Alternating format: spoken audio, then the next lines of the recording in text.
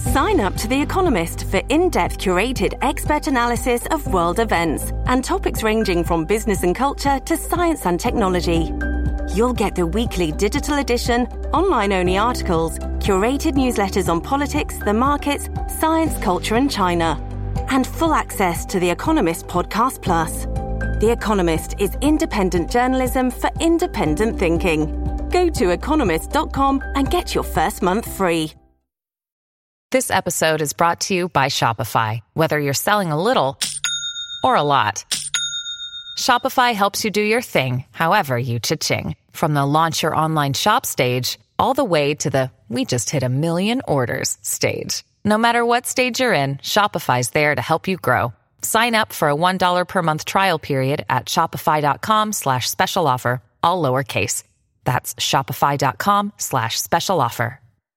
Hello, everybody. This is Marshall Poe. I'm the editor of the New Books Network. NBN listeners like to read books and buy them. So we thought we'd tell you that right now, our friends at Princeton University Press are having a remarkable site-wide sale. You can get 50% off books, including ebooks and audiobooks, with the code 50, F-I-F-T-Y, at checkout until May 31. You can save some real money on Princeton University Press books. I encourage you to go there and check it out.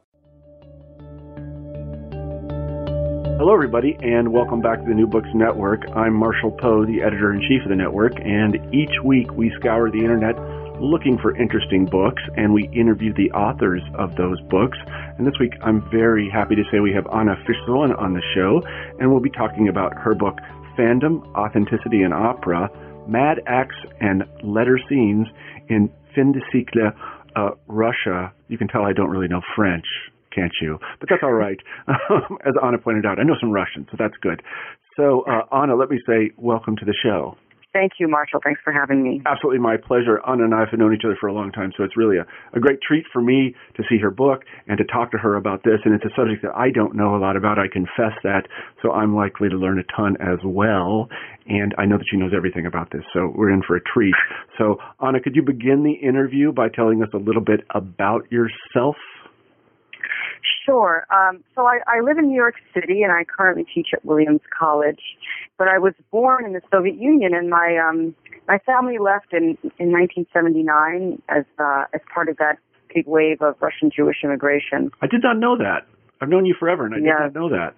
That's weird. How is it that I did not know that? Anyway, go ahead.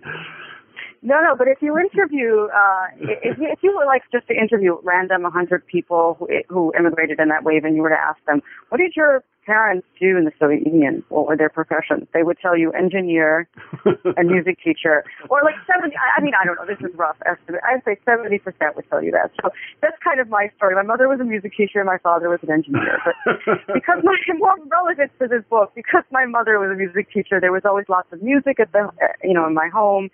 Lots of piano playing, singing, and some sound recordings, and of course, like students would come for lessons and butcher, I don't know, Chopin or whatever. But there wasn't much opera. And then after we immigrated already at about age 12, I was looking through my mother's classical melodia recordings, and she brought them over from the Soviet Union, and I found in there two opera recordings, one of Verdi's Rigoletto and the other of Verdi's Traviata, and that was it. I just completely was enthralled. It just changed my life. And they were sung. It was old Bolshoi theater recordings. So they were sung in Russian. It was Verdi in Russian, but it didn't matter. It was just really good. And then in high school, I guess, and in college, my interest in opera really grew and blossomed, and I started to go to a few operas, and I bought a few recordings. I was like swooning to Puccini in my dorm room at Duke University, and while everyone else was, I don't know, at a frat party or something. And then I got to graduate school, and I really began then to explore opera in earnest. I was at Columbia in New York City, and I would sort of go to Russian history colloquia in the evenings, and then race down from Morningside Heights to the Metropolitan Opera House, and buy tickets outside, usually buy a ticket from some poor guy who had to like unload a ticket at the last minute and unload like $100 ticket for $20, and that would be me. I was like, I'm here for you. So that's how I saw a lot of opera. Scalping is very much policed at the Met. There were no scalpers. There were just these people desperate to get rid of tickets. It's a little different now. But anyway, I also started to collect recordings at that time, CDs, and some vinyl, but mainly CDs. And now I own 18 Traviatas and 20 Rigolettos, and that's just on compact disc. So I'm very proud of my opera collection. Yeah. Anyway, so when it was, I guess more relevant again to the book, when it was time to pick a dissertation topic, I knew I had to do opera. I knew I had to do something about opera. I wasn't sure what yet, but it was obvious that I would never lose interest in this topic, that it would really be sustain me. And also, I from pretty early on was interested in the fin de siècle, in late Imperial Russia, the fin de siècle, or early 20th century, whatever you would like to call it. At the time, there was a lot of interest among historians in the European fin de siècle. That was in the late 1990s.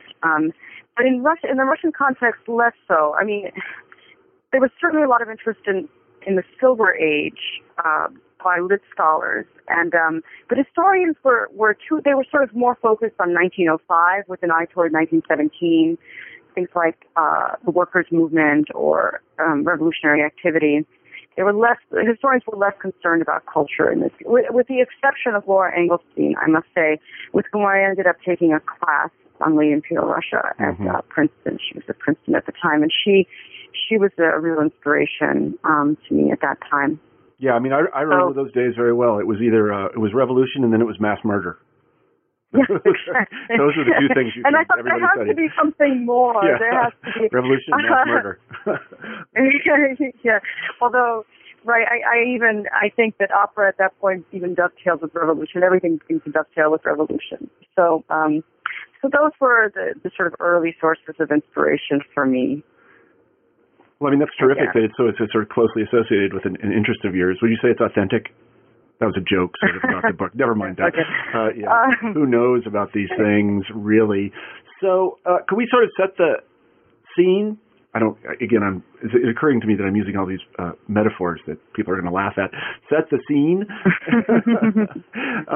and talk a little bit about the origins of opera in Russia. How did it get to Russia, just very briefly? We don't usually associate I know for a fact medieval and early modern Russia don't really associate with opera. Italy is associated with opera, right?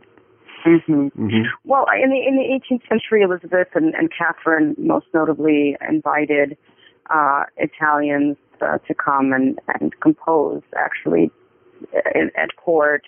And so, of course, this is true of in many places. Opera began in the court, in the court, rather, in the imperial court. And it wasn't something that, in other words, you didn't have Russians composing very much until the 19th century. There were no conservatories in Russia until the 1860s.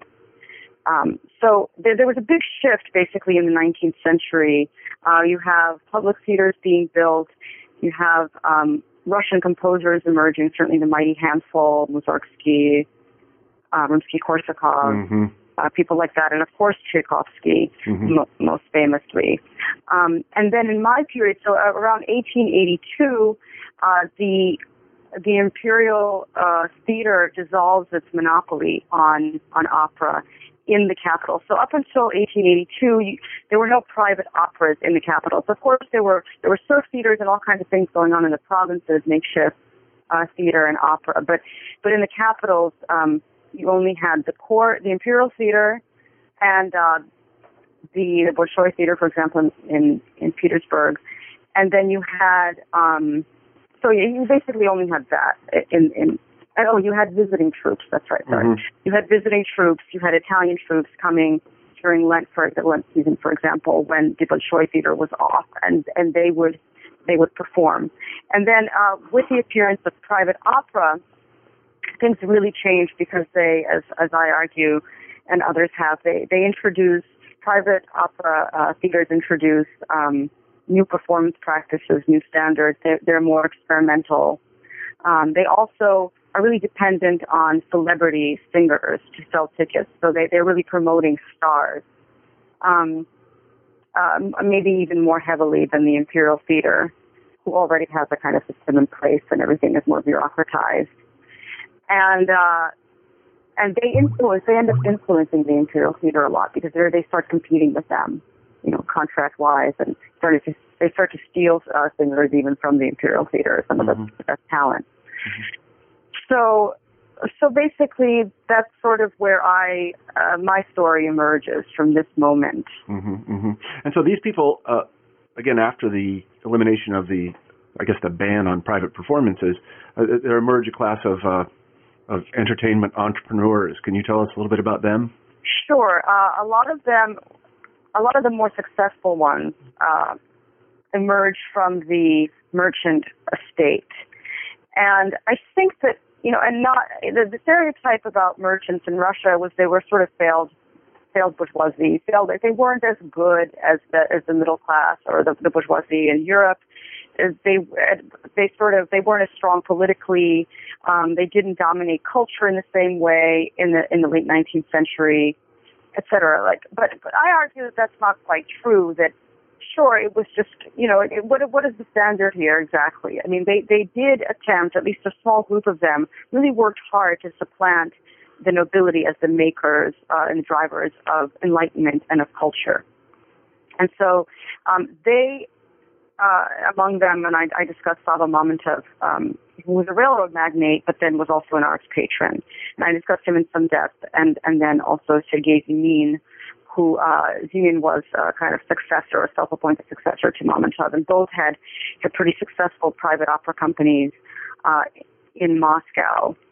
So they not only, what I emphasize is that they not only had these successful opera companies that introduced new performance standards, etc., they themselves kind of served as models of self-fashioning, a certain approach to, how does one engage with culture? Let me show you by acting it out, kind of thing. So their images, their roles in public life were an example for other merchants.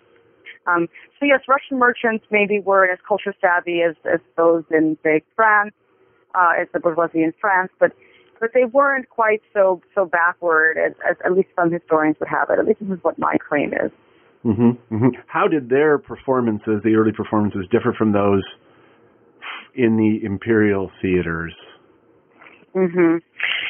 So one of the things, a lot of people know about Stanislavski, Konstantin Stanislavski, and do you know about this, and the dramatic stage and how he introduced ensemble acting and the sort of realist practices on the stage. And what a lot of people do not know is that he was actually influenced by Sava Mamontov, who introduced so-called realist performance or emotional realism on the stage.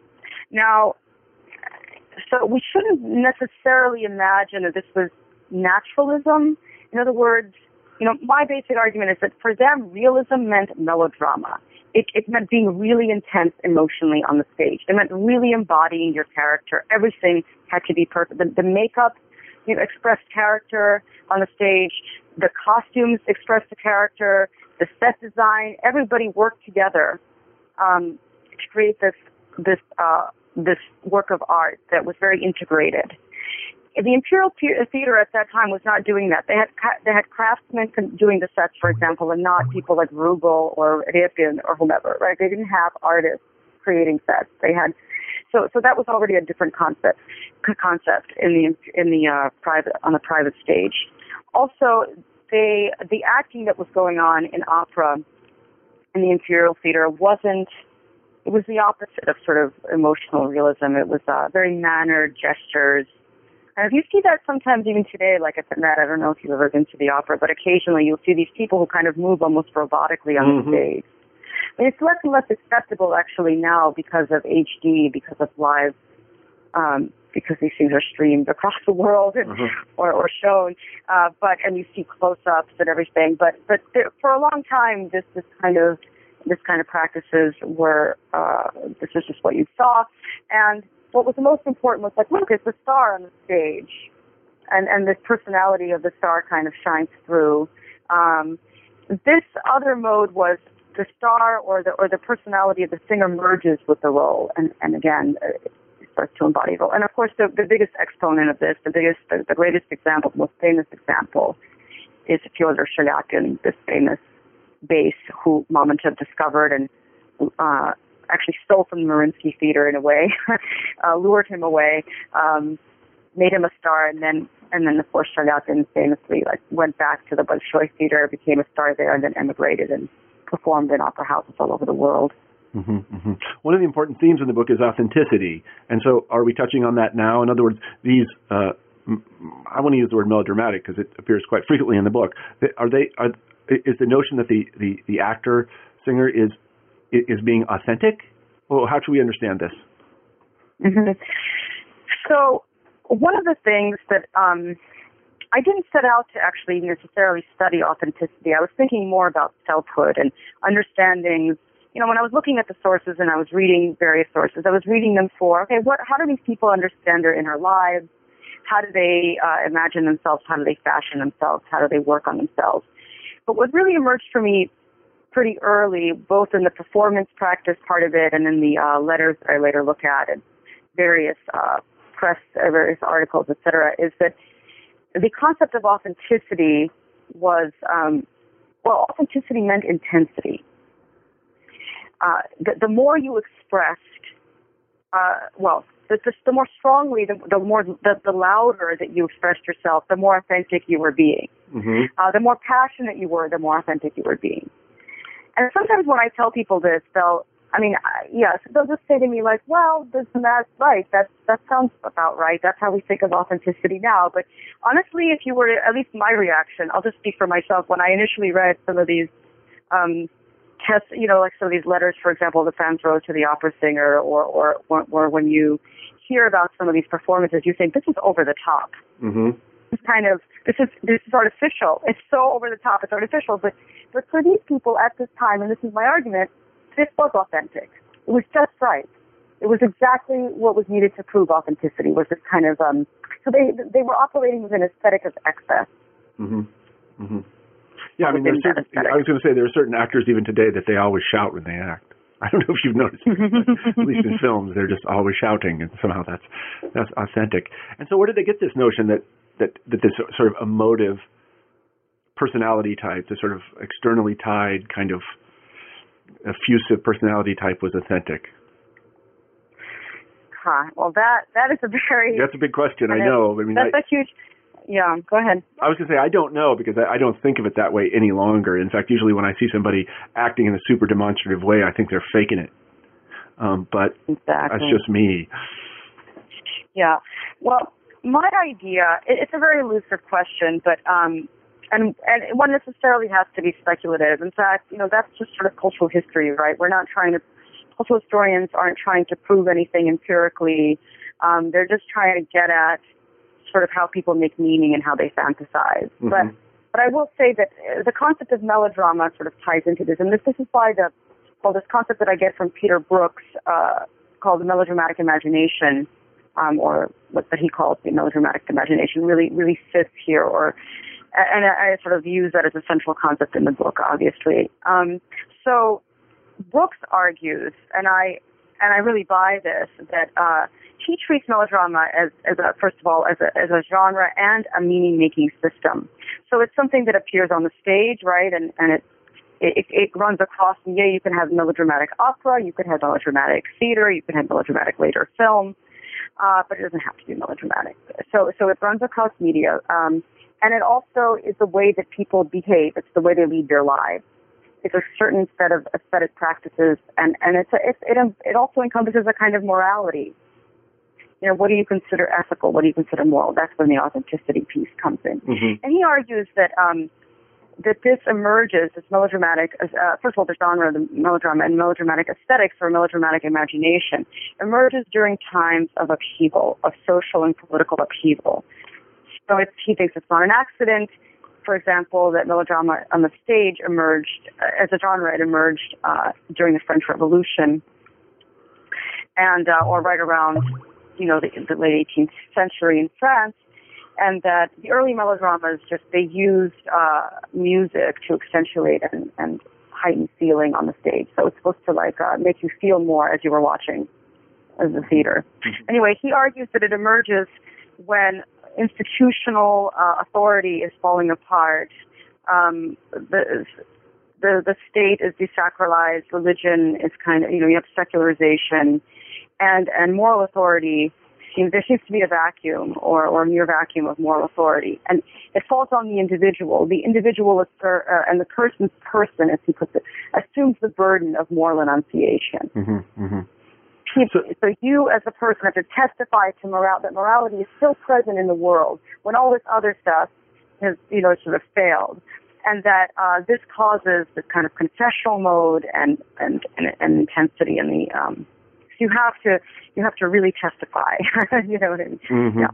No, I mean, I see just what you mean. So would you say in these late 19th, early 20th century operas, and in terms of fans as well, that there's really a kind of emphasis on the person and the person's emotional life, as opposed to, let's say, an overtly political opera or an opera about, let's say, etiquette or manners or something like that. So these are really about people's stormy lives. Right. In fact, if you look at so-called historical opera in Russia in the late 19th century, like, for example, Tchaikovsky's Mazeppa or Mussorgsky's Khavanshchina, if you just look at the story, yes, there's all this politics going on. Usually it's referring to the time of trouble, say. But that seems almost like a backdrop. It's a backdrop for the love story. Mm-hmm. The love story is so dominant. And various characters' moral authority is expressed through the love story. Mm-hmm. Mm-hmm. Yeah, the old believers in Khavanshchina are marching off to burn themselves, but really what we care about is the mezzo-soprano belting out notes about how, oh my God, her love, Andrei, has betrayed her, and and this is supposed to be the most real, the most expressive. Mm-hmm. Mm-hmm. So everything comes out of the psychic and goes out toward the social instead of the other way. Yeah, I see just what you mean. And I would contrast it to, say, I don't know, Soviet performances, which I've seen a lot of, where it's like there's usually a love story, and usually it's a love story between a guy and a tractor or an oil derrick or something, and there's a girl there or something. But really it's just overtly political and just about, and these people are just, they're sort of cardboard characters. Whereas in the things you're talking about, these people are sort of full human beings, and they're sort of bearing all to you. And the historical backdrop sort of recedes. It's just really about them, right? Exactly. Yeah, okay. Right, exactly. I got it. And people ate this stuff up, huh?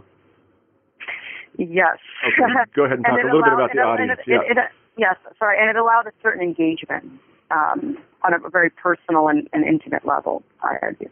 Well, it's funny because it reminds me we have a channel here about historical fiction, and I've read a little historical fiction. So some of it, it appeals to me, and I'll put it that way. But much of it, and I think the most popular historical fiction, is really just, it's a love story that's set someplace. Huh. And the being set someplace is kind of cool because the person knows a lot about it. But it's really the love story. And in this sense, they are sort of romances masquerading as historical fiction, if you see what I mean.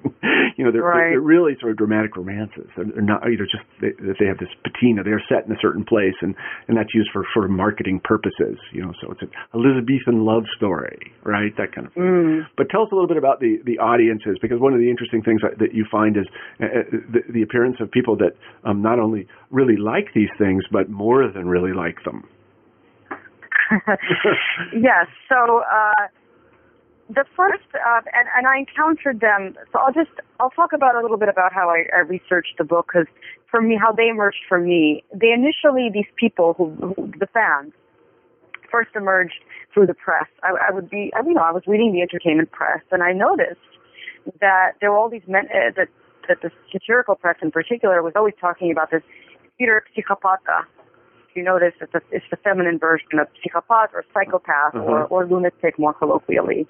So, and then these psychopatki, these female fans, were acting in all kinds of histrionic ways, and they were branded like sort of narcissists, kind of crazy.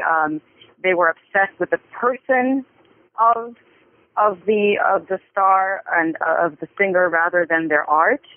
This was something that was pinned on them. And that's actually why they were so offensive. They were violating these hierarchies, these genre hierarchies. They were behaving in a kind of lowbrow way and in a highbrow context. Mm-hmm. And the highbrow itself was just being constructed. It's not like this was such an old thing in Russia, but it was as always, the highbrow is constructed as soon as the bourgeoisie tries to assert itself, and that becomes the marker of status and cultivation. This engagement with a certain kind of art form. Mm-hmm. So this is all happening, and the fan is violating this. They're violating the sort of bounded experience that one is supposed to have when you purchase a ticket, and in exchange you sit there quietly listening to the performance. Right. They rush to the stage. Yeah, they give flowers. They throw things. This was, by the way, totally acceptable, in the 18th century, where people just barely paid attention. Actually, they were just there at the opera to, I don't know, marry somebody or meet somebody. Yeah, we talked about that on this show, in fact. Yes. Oh, okay. That nobody watched, I mean. But, the thing this reminds me, essentially these critics were saying these people weren't doing it right. They were they were consuming this thing, but they were consuming it wrong.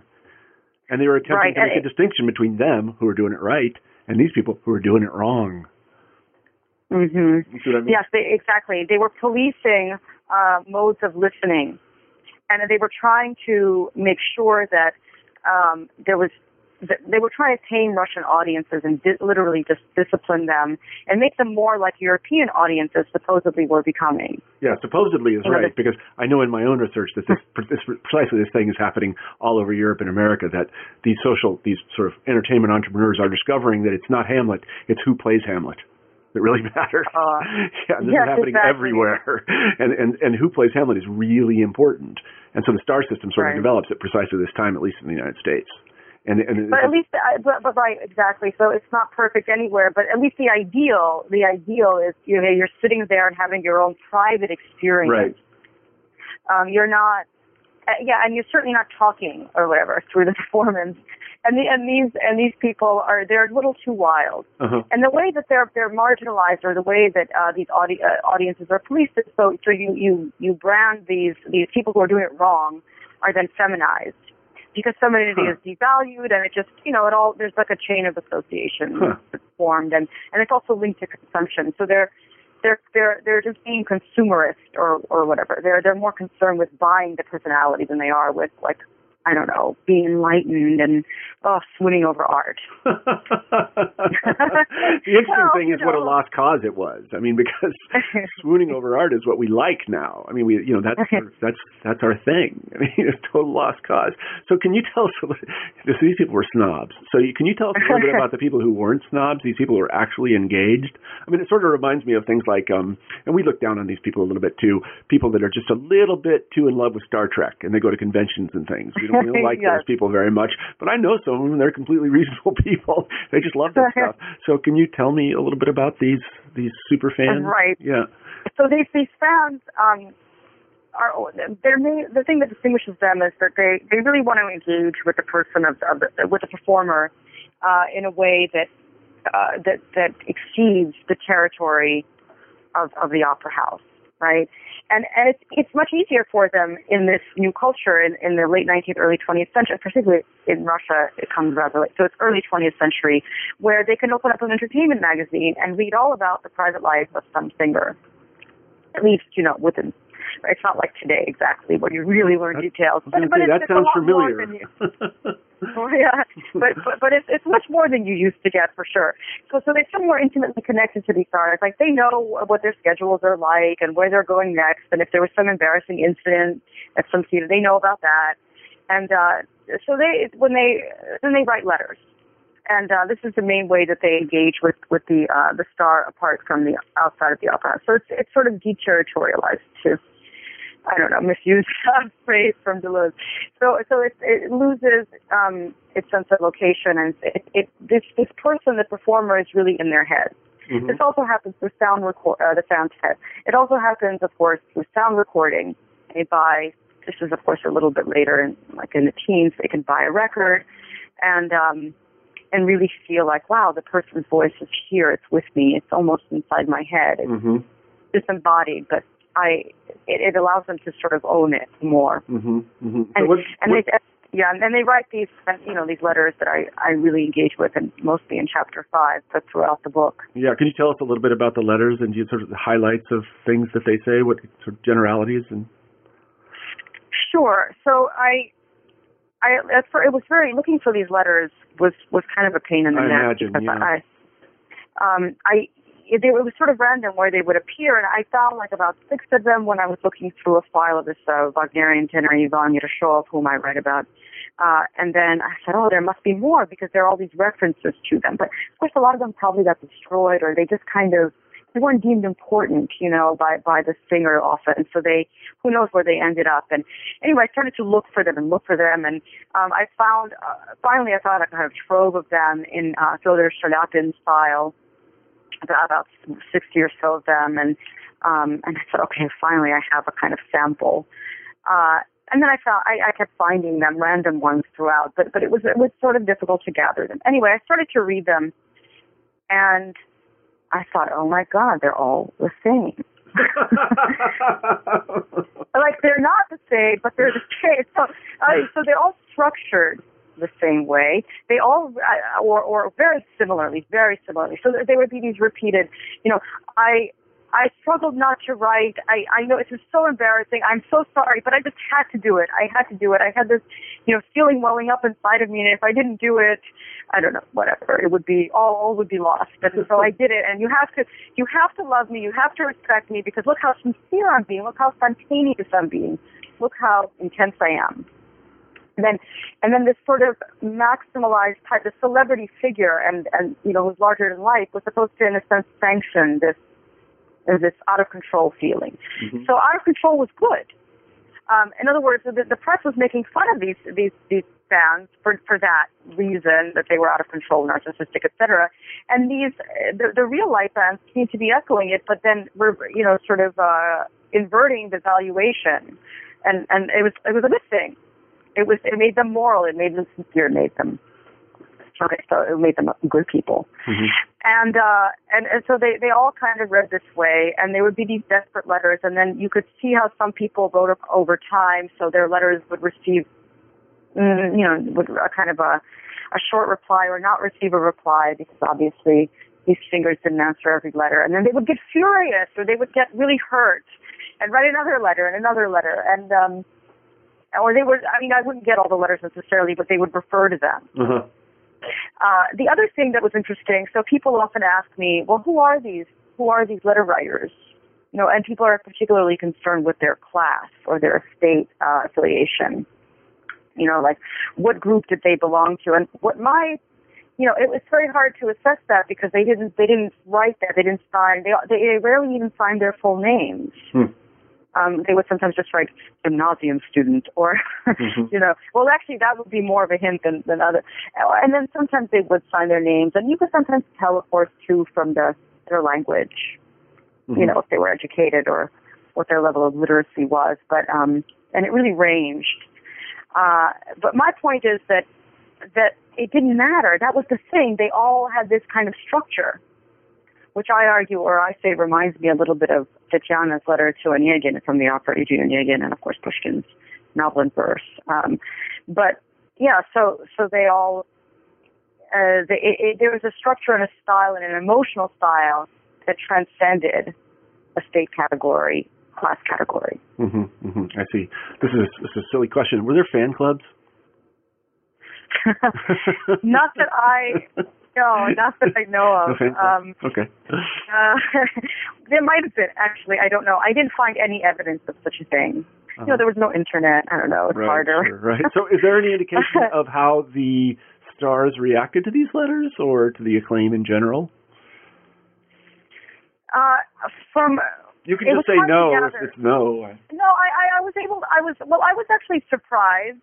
So sometimes there would be references in the letters. I couldn't find very many that responded, actual letters from the star to a fan. In fact, I found none, because, as you can imagine, they're harder to locate. They're not, where would they be? These things appeared in the stars, in the singer's personal files, the fan letters. But I couldn't get many running in the other direction, but there were references to this. So they say, thank you for sending me your postcard with you in role of blah, blah, blah. Mm-hmm. Or Thanks for replying. And I was like, they replied? Oh, wow, that was pretty good. And then occasionally it almost seemed, and I don't know, maybe it was part of the fantasy, but it almost seemed like some of these people were groupies, and this is a little bit of an anachronistic kind of phrase, and that they got to even get intimate with, for example, Shergapin. And that he was like an occasional pretty girl would show up in the dressing room and he'd be like, all right, sure. Here we are. So to be a little crass about it. So that's the extent to which I know. Were these people, were the stars mobbed outside the theaters? It seems that they were often, yes. And there were more ritualized kind of forms of, after the performance was over and people would come out to take their bows, singers would come out to the front of the stage. There would be, obviously, like some of the fans would race down to the pit and throw flowers or give gifts. Like some of them were actually rather expensive or extravagant gifts to the performer. They would also send them via post. So there were rituals like that. Aside from the attempt, aside from the attempt in the press to explain to these people that they were doing it wrong, were there any other measures taken to limit the degree to which these fans expressed their very deep and intense emotional bond to the stars? Yeah, I don't know that. It doesn't seem like there were too many measures, in fact. So one of the kinds of letters that I often saw that sort of came up were these requests for tickets. So poor students would write to a star and say, please give me free passes to your next concert. I can't afford to go. So they were like sort of limits. It was still expensive to go to the opera. And then people would try to get around this. And sometimes there would be charity concerts. But that was one way that they could go. And also the stars would reply and would send occasionally some kind of free pass to, again, as a kind of charitable act to people who normally couldn't afford the ticket. So I imagine that this was disruptive to subscription audiences were not happy about some of these people entering the theater. But aside from what the press was writing, I mean, it was very hard to get at, and the kind of, social censure that maybe others in the opera house would look down at this behavior. I don't get a sense exactly. So life imitates art sometimes, to use the cliche, and we see this quite a bit. Do you find any of this in sort of late 19th, early 20th century Russia? In other words, these people, fans or otherwise, did they emulate the stars that they loved? So they did, but I think that they emulated them through their modes of expression and behavior. One of the things that I try to say is they're getting examples on the operatic stage of very intense emotional engagement. They're getting examples of people who are, in a sense, kind of not unlike heroes of modern life, in the sense that they play many roles, they play them well, but they're supposed to be this kind of core, right, a container, an authentic part of them that is able to transcend or at least hold all of these different roles. And increasingly in a consumer society, in like Petersburg or whatever, people have to negotiate different kinds of social terrain. Where, consumer situations, or they go into, like with the gramophone, when they're shopping for something and they need to be able to behave differently in different contexts. And these stars seem to do that very well. They serve as role models. And also, perhaps sometimes they're featured at home, like in their pajamas, essentially doing something normal, quote normal. And this is supposed to, one could argue that yes, one picks up on certain gestures, certain ways of even sitting, and then reproduces it. You could see it a little bit there are hints of it in the letters to the opera stars, that there's a kind of style that's being imitated, a kind of operatic style. You've mentioned these fan magazines. I don't know if fan magazines may be the wrong word for them, but they were periodicals, or they were occasionals that were somehow devoted to this particular culture. Can you talk? I find that fascinating. Can you talk a little bit about those? I just had no idea they existed. Well, they weren't really. I wouldn't call them fan. There are three types of magazines that I basically look at. I look at maybe more than 3, but let me just see. I look at the Satirical Press, which I found just a hoot to read. I'm surprised that more historians don't make use of satirical magazines at this time. They're very rich. Let's see. And I looked at like entertainment or theater journals. They were more sort of popular. There were ones that were glossier and more expensive, like Art and Theater or whatever, or right. Art and Life. And then there were cheaper versions that reported on, I don't know, they were just sort of, I would call them entertainment weeklies. Mm-hmm. Something like the modern day version would be like Us Weekly. Yeah. maybe that's a poor comparison, but that's the best I can do. Yeah. So, and then the third type of magazine that I look at is the audiophile magazine.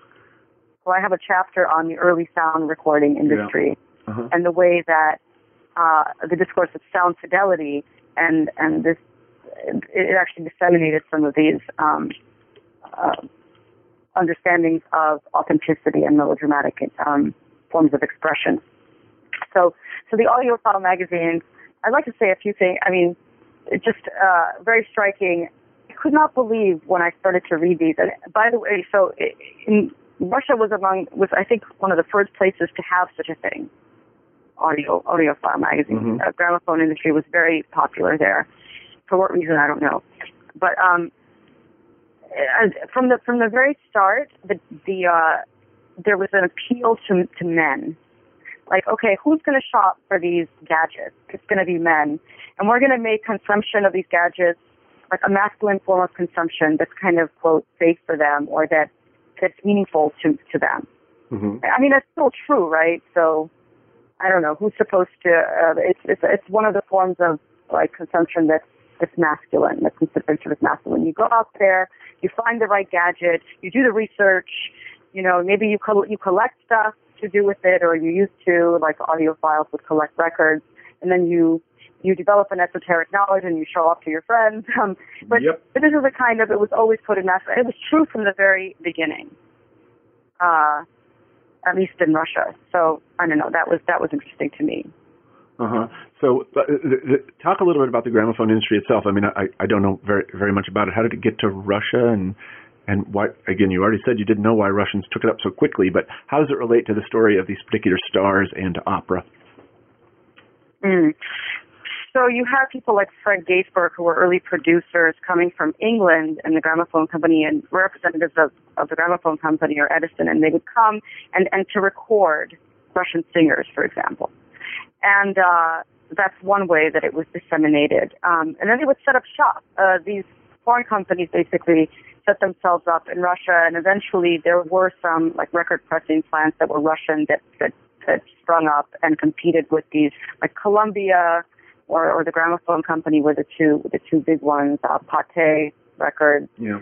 So as usual, there was a lot of importation, but then the Russians kind of caught on, or they had these kind of joint stock companies that they were set up. And the way that it links up with my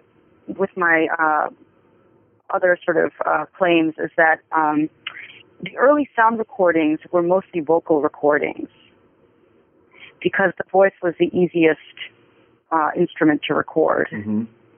And so opera was a big deal. And there were other things that were easy to record. So marching bands or whatever were easy to record. And there was a lot of popular stuff like that.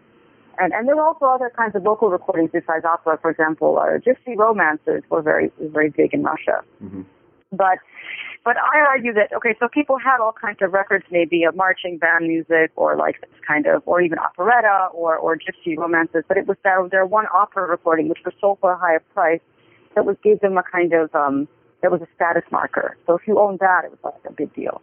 Mm-hmm. And then it linked, so these records linked fans to the performer in an even more intimate, intense way.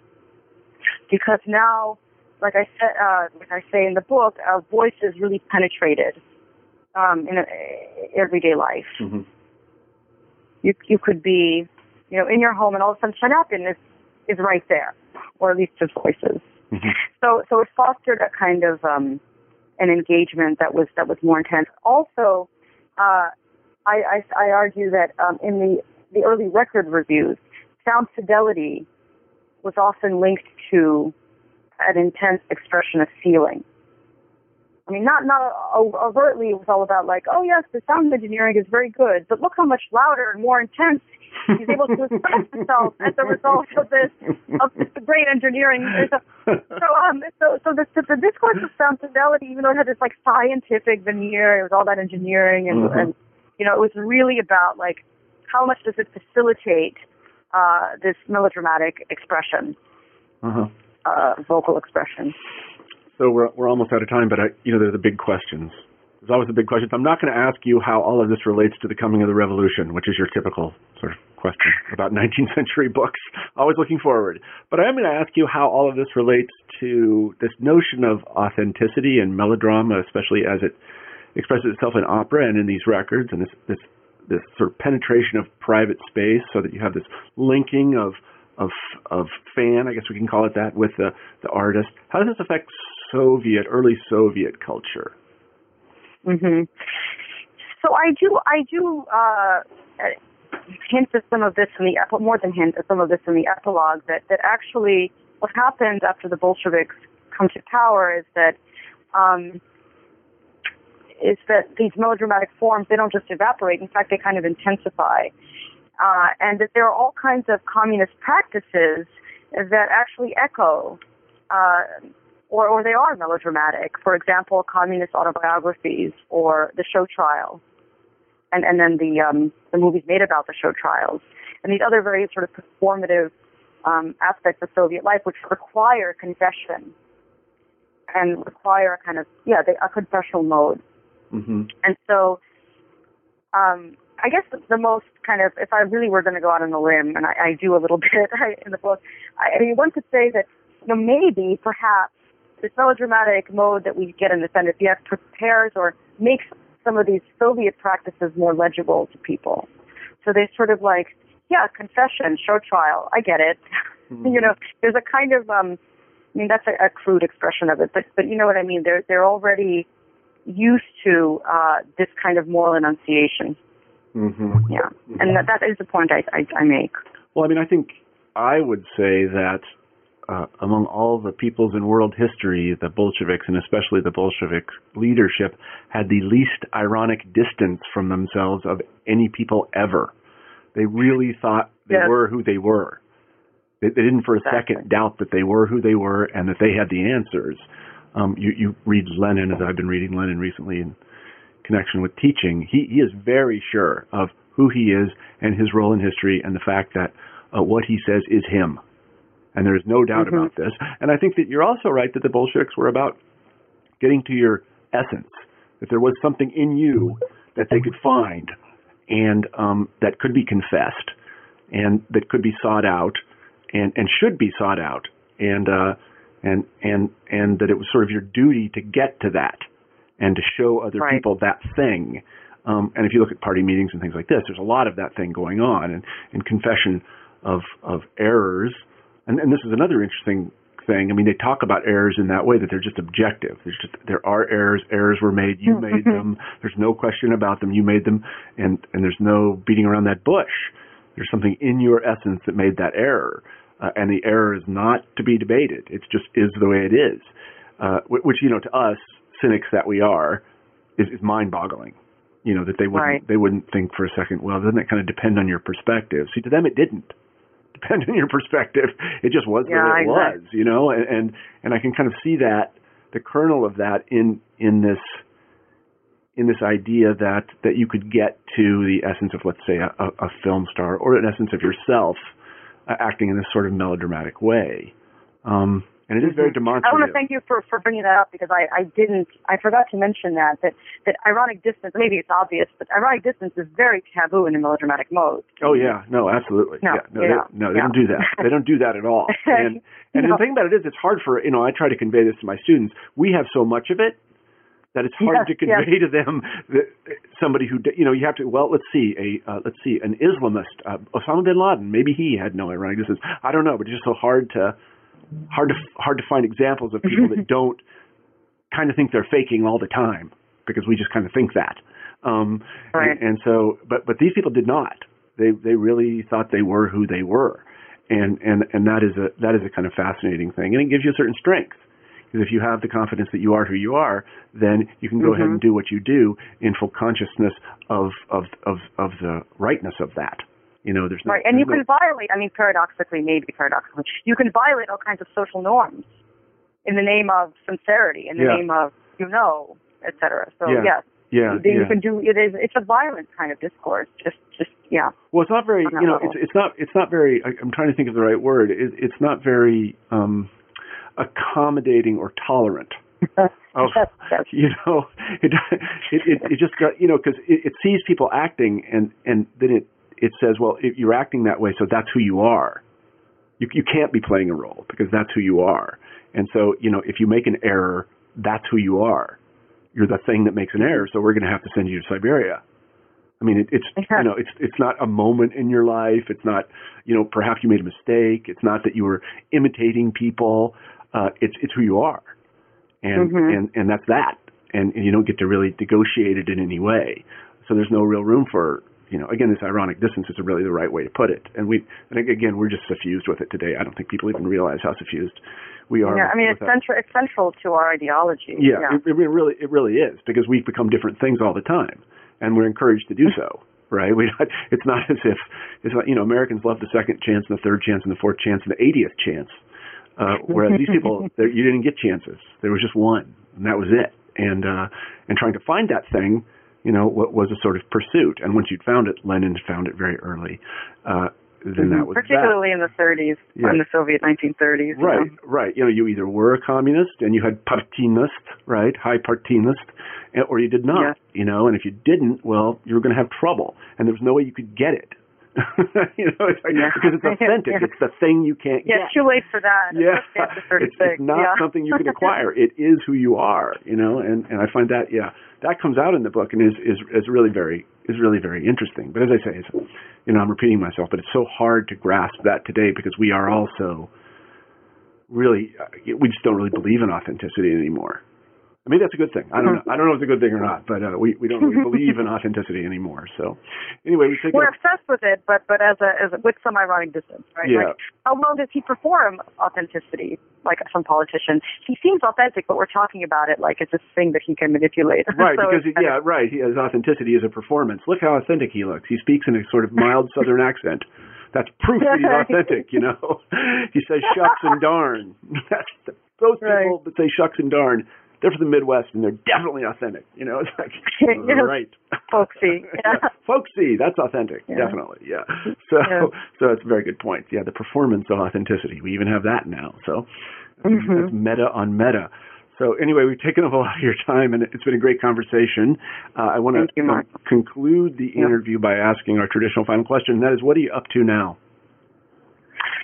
Well, something entirely different, but maybe not so entirely different. So I'm working on late Soviet or Brezhnev era childhood, or more specifically, I'm looking at animation.